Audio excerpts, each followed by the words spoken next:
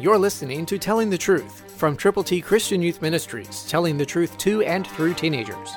Here is Triple T founder George Dooms. Believe on the Lord Jesus Christ.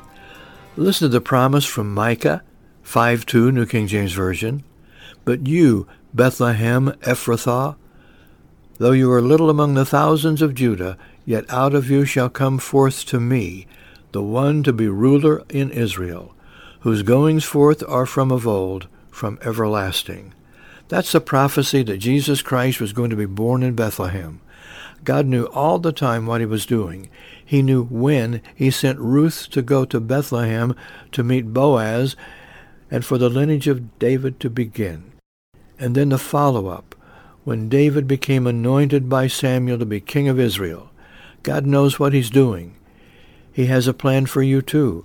And he wants you to understand that Jesus Christ, the Son of God, was divinely determined to be born in Bethlehem, and then lived perfectly, died for our sins, was buried, and rose again.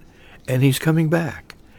And we need to tell people that Jesus Christ is who he says he is, the Son of God, the Savior of everyone who will believe on him.